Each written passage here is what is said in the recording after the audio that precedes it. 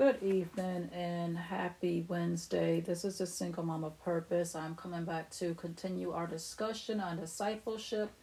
And if you have been listening, you know I've been sharing out of the book of Max Anders, which is titled New Christian's Handbook, Everything Believers Need to Know. This episode is going to be brought to you by Kingdom Girls Ministries. And tonight I'm going to be sharing chapter 18, chapter 19, and chapter 20. And each of these chapters is going to be talking about the church. Okay? So chapter 18, the title is, What is the Church? Okay? So if you've been listening to, the book discussion, you know before each chapter, it gives us a chapter at a glance. So for chapter 18, we have 5 bullet points, and it is the church is like a body, the church is like a building, the church is like a bride, the church is universal, and the church is local. Okay, so let's go ahead and get started with the church is like a body. The Apostle Paul's favorite picture for the church was the body. It is a word picture for the fact that Christians on earth are the hands, feet, and tongue of Christ, that we are to labor, travel, and speak as Christ would if he were in our shoes. Jesus is the head of the body, and each of us make up our part of his spiritual body on earth. We each have different functions, different abilities, different callings, and different locations. Romans 12, 4-5 reads, just as each of us has one body with many members, and these members do not all have the same function, so in Christ we are many form one body. We who are many form one body, and each member belongs to all the others. Okay? We do not become the body when we agree to work together in harmony. We are automatically the body, regardless of whether or not we work together in unity. The question is only whether we will be a healthy body or an unhealthy one. We are not a member of the body when we decide to join a local church. If we are Christians, we are already members of the body. We are not added to the body or subtracted from the body by our choice. If we belong to Christ, we are members and we belong to each other because we are all in Christ. Okay, continuing.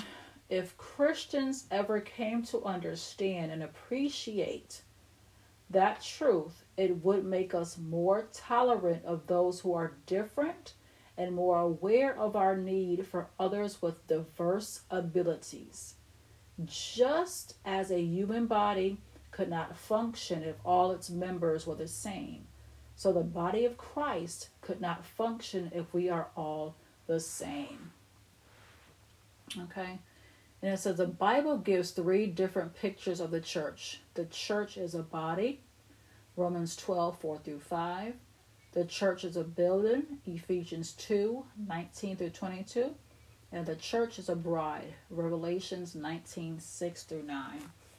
So we're continuing with the church is like a building. One of the grandest buildings in Washington, D.C. is a National Cathedral. It is a huge stone cathedral with glorious architectural lines, magnificent stained glass windows, a lovely altar, and beautiful grounds. When I visited it the first time many years ago, they had already been working on it for many years. It was open to the public, but parts of it were still not finished. We went out to a construction area where we saw stone carvers, some of the last such craftsmen in the world, still chipping away at ornate blocks of granite. Today, the cathedral is still not complete. It will be complete one day, but the task is so huge that the construction life of the cathedral exceeds the life of anyone working on it. Wow. So it is with the universal church. A second picture of the church is that of a spiritual building. The Apostle Paul wrote in Ephesians, "You are of the household of God, having been built on the foundation of the apostles and prophets, Jesus Christ himself being the chief cornerstone, in whom the whole building, being fitted together, grows into a holy temple in the Lord, in whom you also are being built together for a dwelling place of God and the Spirit." And that is Ephesians 2:19-22. We can imagine in our mind's eye that huge cathedral having a name on each of the stones. Figuratively saying or speaking, one of those stones is Bill, one is Susan, one is James, one is Catherine, and glory to God, one is Max. Don't know who they are, but okay, let's move on. The church is like a bride. We have all been to weddings, and what has been the focal point of every one of them? The bride. Everything the entire service centers on is the bride. It highlights the bride, it honors the bride. The minister is in place, the groom and his attendants stand at the front, ladies come down the aisle, flower girls drop rose petals, heightening the anticipation for the crowning moment, the appearance of the bride. The music swells, everyone's head turns, and the bride beaming appears at the back. All stand. She walks down the arm of her father, and the entire gathering turns slowly with her passing. Grandmothers weep quietly, mothers cry openly, fathers bite lips, all for the bride. Then the vows are given, and the bride is united to the groom. The two become one. That is a destiny as Christians. Someday in heaven, we will be honored as no bride on earth has ever been honored. To think that Jesus would honor us. It is we who should honor him, and yet a ceremony confirming his marriage to us is conducted in heaven. The Apostle John wrote, "Hallelujah, for the Lord our God, the Almighty reigns. Let us rejoice and be glad and give the glory to him. For the marriage of the Lamb has come, and his bride has made herself ready." Blessed are those who are invited to the marriage supper of the Lamb. Revelations 19:6, 7, and 9. Are these not amazing pictures? You are the body of Christ. You are the temple of God in the Spirit. You are the bride of Christ. As the body, you have a task. You are gifted. As a building, you belong. You are possessed and indwelt by the living God. You reflect his glory. As a bride, you are honored, you are owned, and you are glorified. By whom? Of all persons, by Jesus. Is this not too much to take in? It is Cinderella all over again. A handsome prince sees a peasant girl who is in bondage to evil. The prince subdues the power of evil, marries Cinderella, and takes her to his castle to live happily ever after. We are all Cinderella. No matter how hard this life on earth might be for you, take hope. One day you will live in a palace with the King of Heaven. Okay, so I have the church is universal, the church is local, then our conclusion, and then we're moving on to chapter 19. So the church is universal. People can become understandably confused about what the church is. Like me, some people are misled into assuming that the church is a building or an organization, rather than a collection of people. In the original language of the New Testament, however, the Greek word for church helps us clarify our understanding. Ecclesia, translated church, means an assembly or a group called together for a meeting. For instance, in Acts 19, the town clerk of the city, Ephesus, was concerned that a riot was going to break out over the Apostle Paul's preaching. He urged his fellow citizens who had gathered to discuss the matter to remain calm and file legal charges against Paul rather than resort to violence. And when he had said these things, he dismissed the assembly. That was in verse 41. The word assembly is ecclesia. The word later came to be used of Christians, people who have been called together spiritually to follow Jesus. In the Bible, the church never means a building where people meet, but rather refers to the people themselves.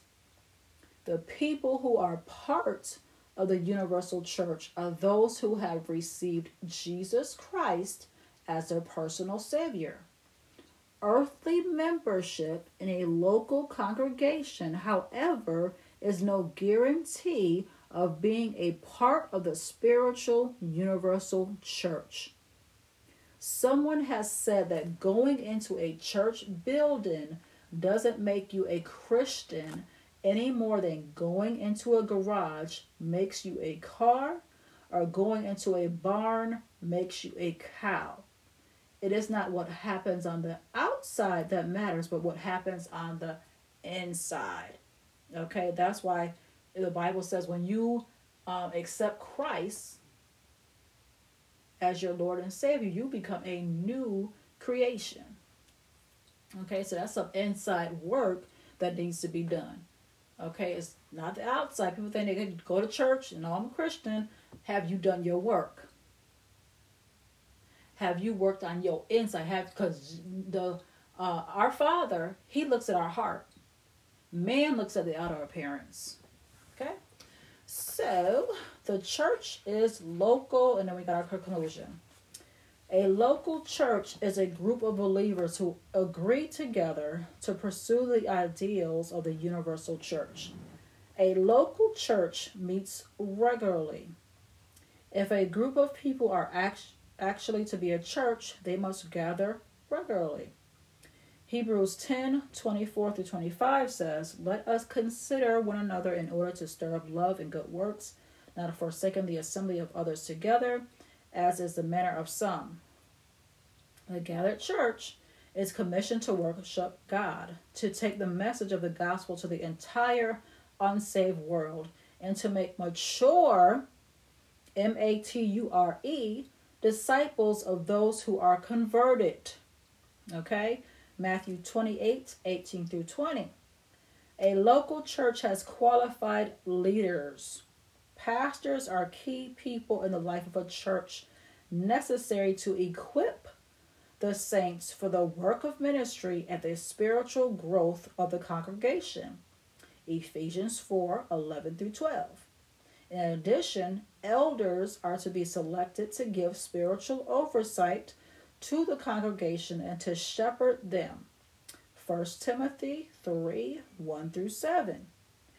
Finally, deacons are to look after the physical needs of the congregation.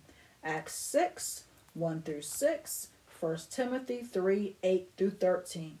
All these people must meet the qualifications set down in these passages. Where are those passages? The passages I just shared. Ephesians 4:11-12, 1 Timothy 3:1-7, and Acts 6:1-6, 1 Timothy 3:8-13. Okay, so our conclusion is this. Too many of us have too small a picture of the church. All local churches have their failings because they are made up of imperfect people. Yet we all belong to the church if we belong to Jesus. We have to belong to Jesus, okay? If our membership were dependent on the value of our personal involvement, many of us would be defrauded. It was the church that bled and died to keep the message of salvation alive. And we have churches in America today because other Christians gave themselves in life and death to protecting it. Because we have watered down the church to the level of our own commitment and expectations, the church may appear weak and misguided. But when we see the church for what it really is, we ought to lower our heads in humility. If we allow Jesus to function as the head of the church, we see a powerful, dynamic, and visionary entity against which the gates of hell would never prevail, built by the saints of old, whose shoes are bigger than ours. Okay? So, let me share. Think about it. If you don't believe in the ministry of the church, you are likely to try to get by in life without going to church for help. You will not realize the importance of baptism, the Lord's Supper, and church discipline. You will contribute to a weak church and to a weak personal Christian walk. Okay? And there's 3 questions that this chapter asks you. The first question: before you read this chapter, if someone had asked you what the church was, what would you have answered? And most of us would have probably said a building that we go to on Sundays and during the week for Bible studies. Most churches is for either Tuesday, Wednesdays, or Thursdays. Okay? Number 2, if you could wave a magic wand that make a local church be exactly what you want it to be, what would it be like? How it is in the Bible. That's how it's supposed to be. Just my opinion. Number 3, how healthy would your church be if every person in attendance were just like you?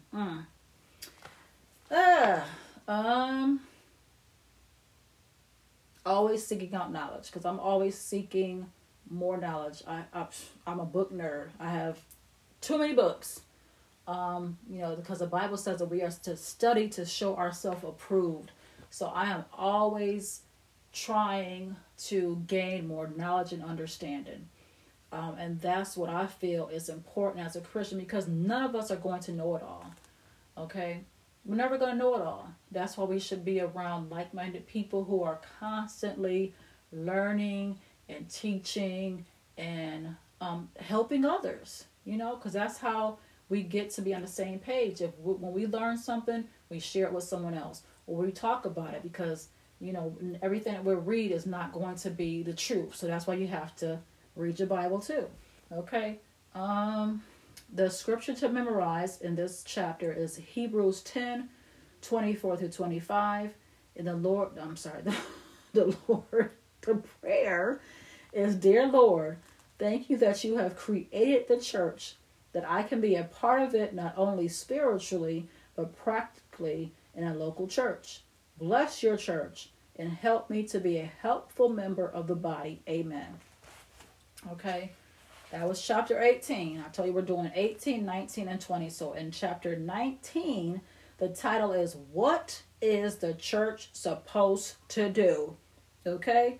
And it gives us 7 bullet points. The church must instruct. The church must fellowship. The church must minister. The church must worship. The church must baptize. The church must observe the Lord's Supper. And the church must exercise discipline. Okay? So, let's get this in now. The church must instruct. Perhaps you've never done anything that bad, but we all struggle with gaining enough knowledge and then retaining it. And where is it any more difficult than in learning the Bible? Truth is foundational to Christianity. Jesus said, you shall know the truth, and the truth shall make you free. John 8:32. A mindless, contentless faith is not sufficient. Everything we do must be rooted in the truth. Without the foundation of biblical instruction, Christians individually will not mature spiritually, and neither will the church corporately. 2 Timothy 3:16-17. If this is true, then the church must instruct its people in the truth. And we see that the first church did. Okay? The church must fellowship. The Christians in the first church, as described in Acts 2, continued in fellowship. They were together. They took care of each other. whenever anyone had a need. They continued with one accord. They broke bread from house to house. They lived as part of each other's lives. In America, we are becoming more and more isolated. In the not too distant past, our houses had front porches where people sat and visited when they had time. Now we have back patios with fences around them. We used to leave our doors unlocked. Now we barricade ourselves behind iron bars and security systems. We used to visit with others when we had the chance. Now we turn on the television and watch it by ourselves. Our culture cuts us off from one another. It affects even those in the church. We no longer have the normal communal life that used to be a part of American culture. True, there are unpleasant and even dangerous people out there who keep us from returning to the old days. But we have developed a living pattern of isolation that not only protects us from dangerous people, but also cuts us off from the very people we need in order to have and live a balanced and healthy life. The image of a body, as well chosen by Jesus to picture the collection of Christians called the church. A body has many different members very unlike each other, yet when they fit together they form a whole that works quite well. A Christian was never intended to function alone spiritually any more than an eye, ear, or hand was intended to function alone physically. Christians are created by God to be healthy only as they are in a good relationship with other Christians. So if a church is going to function normally and have healthy members, it must encourage, promote, and champion fellowship. Okay. The church must minister. The Holy Spirit had done some remarkable things among the first Christians in Jerusalem, and thousands of people believed the powerful message preached by Peter on the day of Pentecost. These Christians then ministered to one another, fellowshipping, breaking bread together, and dividing possessions to meet one another's needs. But in addition to all that, they reached out to those who had not yet heard. They continued to visit the temple, presumably telling others about their experience, since the Lord added to the church daily those who were being saved. Verse 47. Okay, where didn't give a scripture, but it said verse 47. Okay. Oh, Acts 2, verse 47. There we go. Okay. Of course, the church is given much more complete instructions later on in the New Testament regarding its ministry. The Apostle Paul wrote in his letter to the Galatians, "As we have opportunity, let us do good to all, especially to those who are of the household of faith." Galatians 6:10. We minister to one another and we minister to those who are not of the faith. This is a pattern we see in the first church. Okay, the church must worship. The Apostle Luke wrote that the first Christians were continually devoting themselves to the apostles' teaching and to fellowship, to the breaking of bread, and to prayer, verse 42. Then he mentioned that everyone kept feeling a sense of awe, verse 43. And that they were praising God, verse 47. These things are at the heart of corporate worship. The phrase continually devoting themselves suggests single-minded faithfulness. When these first Christians met for worship, they were serious about it. The phrase kept feeling a sense of awe could be translated fear came upon every soul. It does not mean fear, the sense of being frightened of someone. Rather, it means awe of reverence or deep respect. These people had been deeply impressed with the presence of God and his work in the midst. It showed. Okay, the church must baptize. Baptism as a symbolic act in which Christians proclaim their belief in Jesus' death and resurrection and enter into a full relationship of obedience to God. The physical act of baptism is the sprinkling, pouring, or immersing, complete submerging of a person in water. It is a simple gesture, yet once we understand it, it has deep and profound meaning. God intended it to be a sign of inward cleansing of sin, Acts 22:16, and a sign of receiving spiritual life, Titus 3:5. Immersion in water symbolizes death, being buried in the water, and resurrection, coming back up out of the water. It is symbolic of our union with Christ, much as a union of a husband and wife in marriage, where the two become one. In his death, burial, and resurrection, Romans 6:3-7, Colossians 2:11-12. Baptism is a fundamental responsibility of the local church. Okay, the church must observe the Lord's Supper, and then we have the church must exercise discipline. Okay, the Lord's Supper is a ceremonial meal of bread and the fruit of the vine, commemorating the death of Jesus for our sins and celebrating his new covenant with us. The central passage of Scripture dealing with the Lord's Supper is 1 Corinthians 11:23-26, which tells us the following. 1. Jesus instituted the Lord's Supper. 2. It is to be observed in the church until he returns to earth. 3. It is to be a perpetual remembrance of his sacrifice.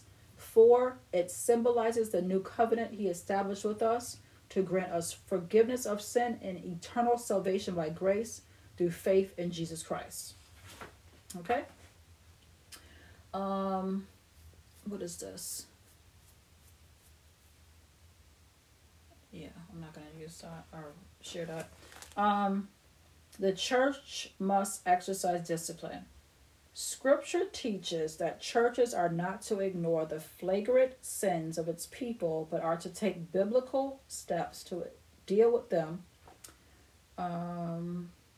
Okay, so it gives a bunch of scriptures. 1 Corinthians 5:1-13, 2 Corinthians 2:5-11, 2 Thessalonians 3:6 and 14-15, Titus 1:10-14, and also Titus 3:9-11. This discipline should occur in an overall ministry of nurture and accountability. Matthew 28:20, John 21:15-17, 2 Timothy 2:14-26, and Hebrews 13:17. The discipline may be anywhere from personal admonishment to exclusion from the Lord's Supper to excommunication from the church.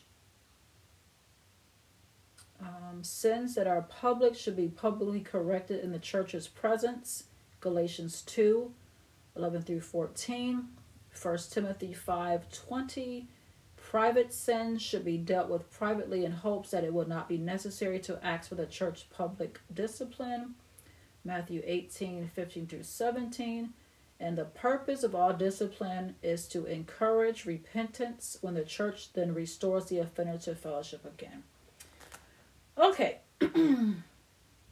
So, our conclusion is certainly the brief description of the events of the first church do not give us a complete picture of what the church today should do, but it does give us a fundamental picture. If this was their pattern in the earliest days, we might do more today, but we ought not to do less. Okay, so think about this. If you don't believe in the ministry of the church, you are likely to try to get by in life without going to the church for help. You will not realize the importance of baptism, the Lord's Supper, and the church discipline. You will contribute to a weak church and to a weak personal Christian. Okay. Let me ask you, how committed are you to learning the Bible? How do you think your life is impacted by your Bible knowledge? How do you think you could profit more from relationships with other Christians? Have you been baptized, and do you observe the Lord's Supper? Okay, so our scripture to memorize for chapter 19 is Acts 2:42. The prayer is, Dear Lord, thank you for the church, for the wonderful impact it has on me, on those I care about, and on the world. Bless your church with vital success and make me a helpful heart. Amen. Okay, chapter 20, and we are done for today. Chapter 20 is who can lead the church? And our chapter at a glance is: the church must be governed. The church must have pastor teachers. The church must have elders and deacons. And the leaders of the church must be spiritually mature. Okay, the church must be governed. Over the years, 3 basic forms of a church government have been developed. What's that? Escopilian? Pronounce that word. I want to say Episcopalian. Oh, that's it. Episcopalian government is a oh, y'all forgive me. Is a system of governing and decision making in the church, in which the denominational leaders are the primary authority. Okay, Presbyterian, I got that one on the first try. Government is a representative system of governing and decision making in the church, in which a board of elders is the primary authority.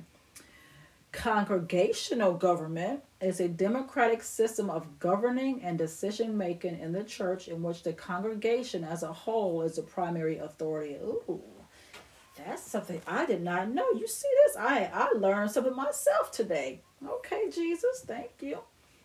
Adherents of each one of these 3 systems of government can appeal to Scripture to support their position, and if you read only the argument for one form of government, you will be convinced that that is right.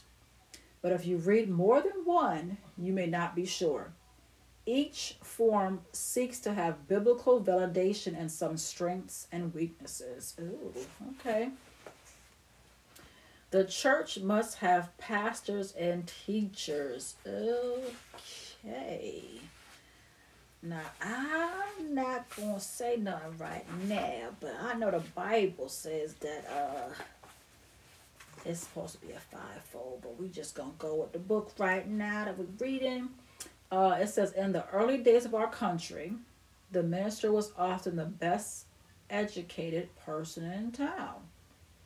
He was the primary source of information, not only about the Bible, but about the world. People gathered in church on Sunday morning with the same sense of expectation that we might turn on the news on television or open up the newspaper or news magazine. Okay. Knowledge was power, and since the minister had much of the knowledge, he also had much of the power. Today, however, knowledge is largely available to all who want it. There are people in every congregation who may know more about a given subject than the pastor. What you said? Okay. Nevertheless, a pastor has a crucial role in the church, and those in the church are spiritually dependent on his ministry. In order to pastor, a man must meet 2 criteria. He must possess the spiritual gift of pastor-teacher, and he must meet the spiritual qualifications of an elder established in 1 Timothy 3, 1-7, and Titus 1, 5-9, which we will look at later in the chapter. If he possesses these 2 qualifications, he can be used by God to pastor a church regardless of what everyone else in the congregation knows. Church leadership is essentially spiritual leadership by one who is divinely gifted for the task. Okay. The ministry of pastor-teacher is not clearly articulated in Scripture. In fact, the only use of the term is found in Ephesians 4, verse 11. The word pastor means shepherd, and the word is used as shepherd elsewhere in the New Testament.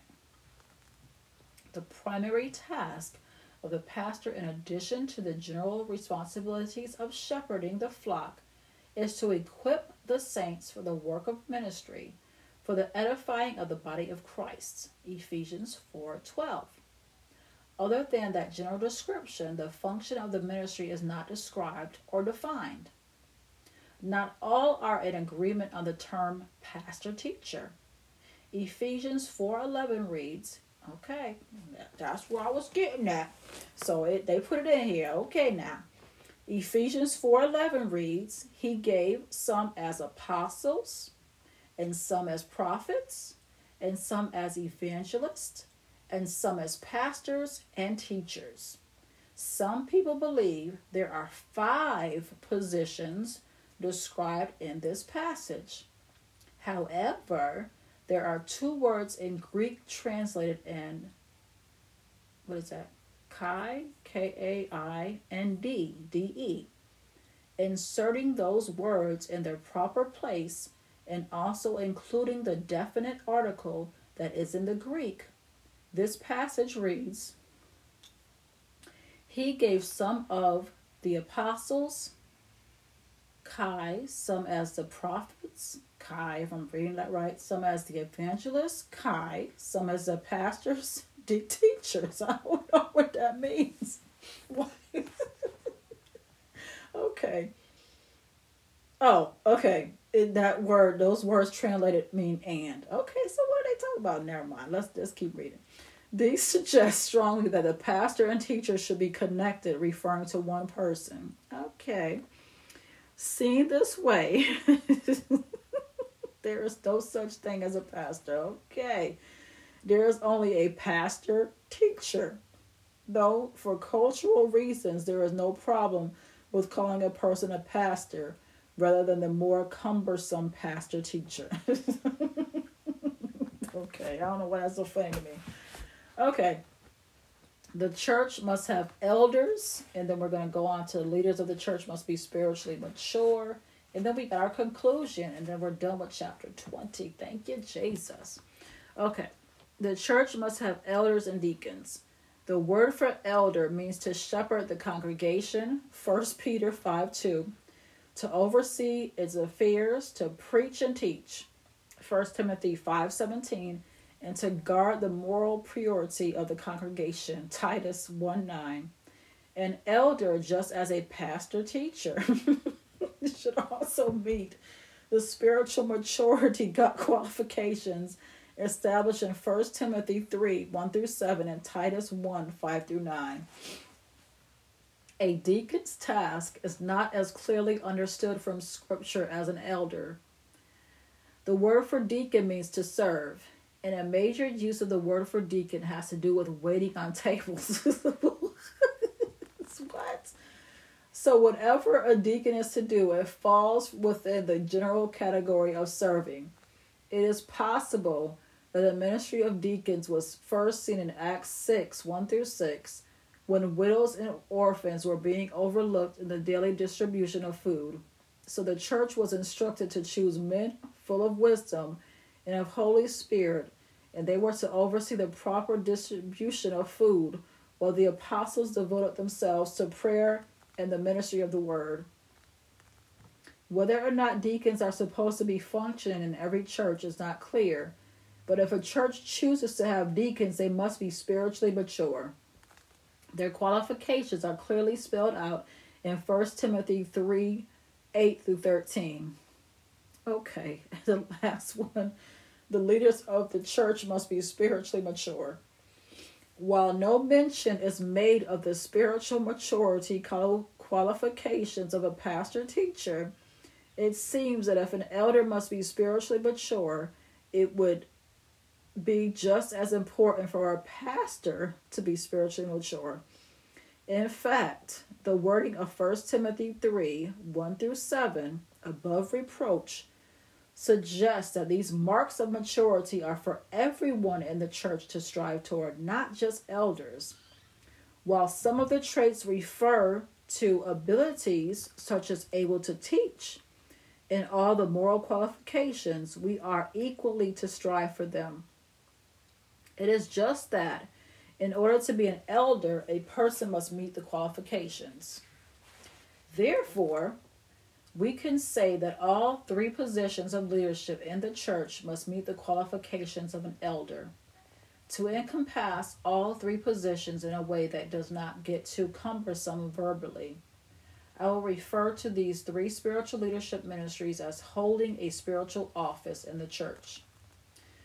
To get a picture of a spiritually mature person, we can merge the two lists in Timothy and Titus, which are very similar but not identical. The actual terms used vary depending on which translation of the Bible is used.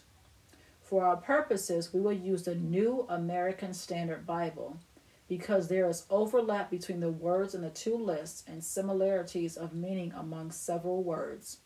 We will be examining only 20 of the characteristics listed in the two passages. Well, Dad got it. Okay. 1 through 20. 1. Above reproach. This qualification is generally regarded as a seminary qualification, with the remaining qualifications being a description of what it means to be above reproach. It means that you have a good reputation because you have no major character faults. Husband of one wife. To be faithful to one's wife in thought, word, and deed. 3. Temperate. To be self-controlled and moderate in attitude and actions. 4. Prudent. To be skilled in managing practical affairs. 5. Respectable. To be proper in behavior. 6. Hospitable. To be kind to strangers. 7. Able to teach. To be qualified by virtue of one's life, knowledge, and ability to communicate, to teach others. 8. Not addicted to wine. Not to drink alcoholic beverages habitually or compulsively. 9. Not strong-willed. Not to be demanding of your own way. 10. Not quick-tempered. To control your anger and express anger only at the things that anger God. 11. Not pugnacious. Don't know what that means, but it means not to be a fighter, either verbally or physically. 12. Gentle. To treat others with care so as to soothe and not to hurt. 13. Unconscientious. Not to be quarrelsome or argumentative. Okay. 14. Free from the love of money. Not to want money more than you want the will of God. Okay, so lots of people need to know that. 15, one who manages his own household well, to lead one's family with care and diligence. 16, not a new convert, to be of sufficient spiritual age. 17, love what is good, to choose good rather than evil. 18, just to give equal weight to all people and actions. 19, devout, to earnestly pursue one's faith. And 20, thank you, Jesus, self-controlled, to be personally disciplined in all things. Lord, Lord, Lord. Okay, let me read this conclusion. We have taken a number of pages just to say one thing. Spiritual leaders in the church must be spiritually mature. Water seeks its own level. A congregation will rise no higher as a whole than its leadership. If the leadership is shallow and hypocritical, most mature people would not be willing to stay there. They will move on. The only people who will stay under that kind of leadership are people who are willing to put up with shallowness and hypocrisy. Ooh. Paul did the church a great favor by spelling out in detail what a spiritual leader must be like. Those of us who lead must measure ourselves by that standard and be willing to step aside, perhaps just temporarily, until our lives are a basic, not perfect, reflection of these character qualities. Those of us who follow must require that our leaders manifest these qualities. Okay. If they do not, We must put ourselves under the spiritual leadership of those who do. Okay, so let me go back and share to think about it. So think about it. If we don't believe what the Bible says about church leaders, a church might be controlled by rampant individualism where there is little cooperation and everyone is doing what is right in his own eyes. Or a church might be controlled by a single domineering pastor. Ooh. A church must be governed by an elder, board, or pastor who do not meet the qualifications, thus stunting the growth of the entire congregation at best and not leading to moral failure at worst. Ooh. Ooh, okay. I'm going to just keep on reading. Let me ask you, number one, does your church take the need for spiritually mature leadership seriously? What has been the result? Ew. Number two, who are the most effective leaders in your church? What do you think has made them effective? And number three, what qualities of an elder are strongest in your life? Which are weakest? What can you do to strengthen your weaknesses and use your strengths? Okay, so the scripture to memorize is Ephesians 4:11 through 12, and the prayer is, Dear Lord, thank you that you have designed for church leaders to reflect your character and to lead us as you would. Help me to reflect those characteristics in my life. Amen. Okay, so I have shared with you chapters 18, chapters 19, and chapter 20. And all three of those chapters deal with the church. We found out what is the church according to the Bible, what is the church supposed to do according to the Bible, and who can lead the church according to the Bible. Okay? So, again, this is Discipleship 101. I have been sharing out of the book New Christian's Handbook, Everything Believers Need to Know. The author's name is Max Anders, Anders. If anybody wants to get this book, I found this book on christianbook.com. Okay, and this book has 36 chapters, and I'll just share it with you up until chapter 20. So we have 16 more chapters to go, and I'm giving them to you in as they, if the chapters go together, like for the church that was 3 chapters, so I said, okay, might as well do all of them together. So as they fit together, I will give them to you like that. But if there is one that doesn't fit with the next, then it'll be single ones. So we'll get it done. 16 more chapters. We'll see how that goes. But I want to thank you guys for listening. This week I made 8,000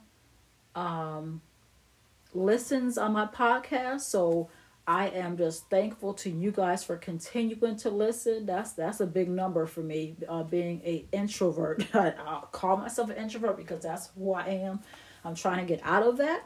But that's who I was born as. That's who God, created me to be. I've always been that way. Never been an extrovert. Never been an extrovert. I'm just like, ugh. So I don't know how to be an extrovert. I've always been this way. But one thing I am obedient to the call of my life. So when, it came to me to do this podcast and to start it, I was like, oh, okay. I did it. I'm doing it. So, and you guys are listening. You guys continue to click on that link. And if you subscribe and you always get that message that there's a new episode there, and you go there and click on it and you listen. So thank you. I hope I'm sharing some stuff that you guys are, taking in. I'm learning some new stuff, reading this book. As you saw today, I learned about the 3, governments or within the church body. So I'm like, oh, I'm going to go research some more of that. Because I'm like, okay, I need to learn upon this thing, because we are to study to show ourselves approved. If we are Christians, we say that Jesus is our Lord and Savior, and, we are one with him. We have to know what we're walking with, who we're walking with, and, what that walk looks like. So you have to do that. But yes, thank you for listening, everybody.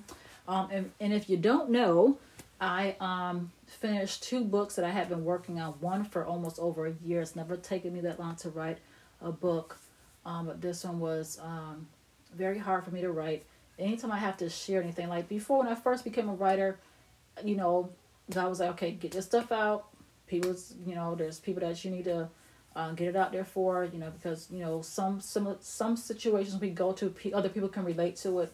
And, they're looking for ways to get out of that. So, you want to share your testimonies with people. But this particular book took me the longest time to write. And I finally got it done. Okay. And it is called... I actually did it as a series. I have, I think, 3 books in this series. And it's a Single Woman's Chronicles... The Woman at the Well, It Is Time to Heal. I believe that's the title of that book. Give me 1 second. Where are you at?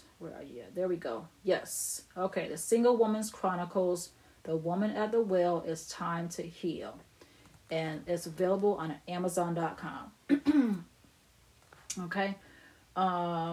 And also I have written another book. It's titled Church Hurt, From the Pews to the Pulpit. Okay. Both of these books are available on Amazon.com. They are both $10 a piece. If you have Amazon Prime, delivery is free. Okay. Yeah. So they're done. I feel like I accomplished something. I got some stuff out. And it's always good to release, because that loosens the grip of the enemy on your life. Anytime you hold stuff in, it's like, he has something that he's hanging over your head. Like, yeah, I got you. No, you ain't. You ain't got me no more. That got it out.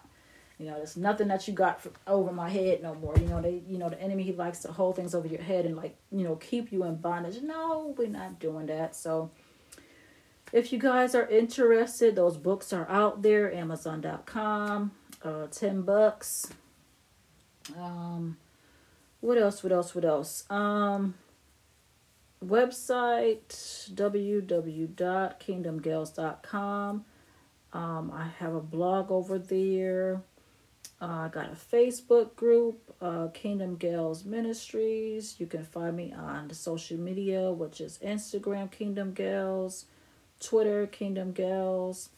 And just continue to look out for the next podcast, because we're going to get through this. Discipleship is important. When I became a new Christian early on, I didn't know a lot.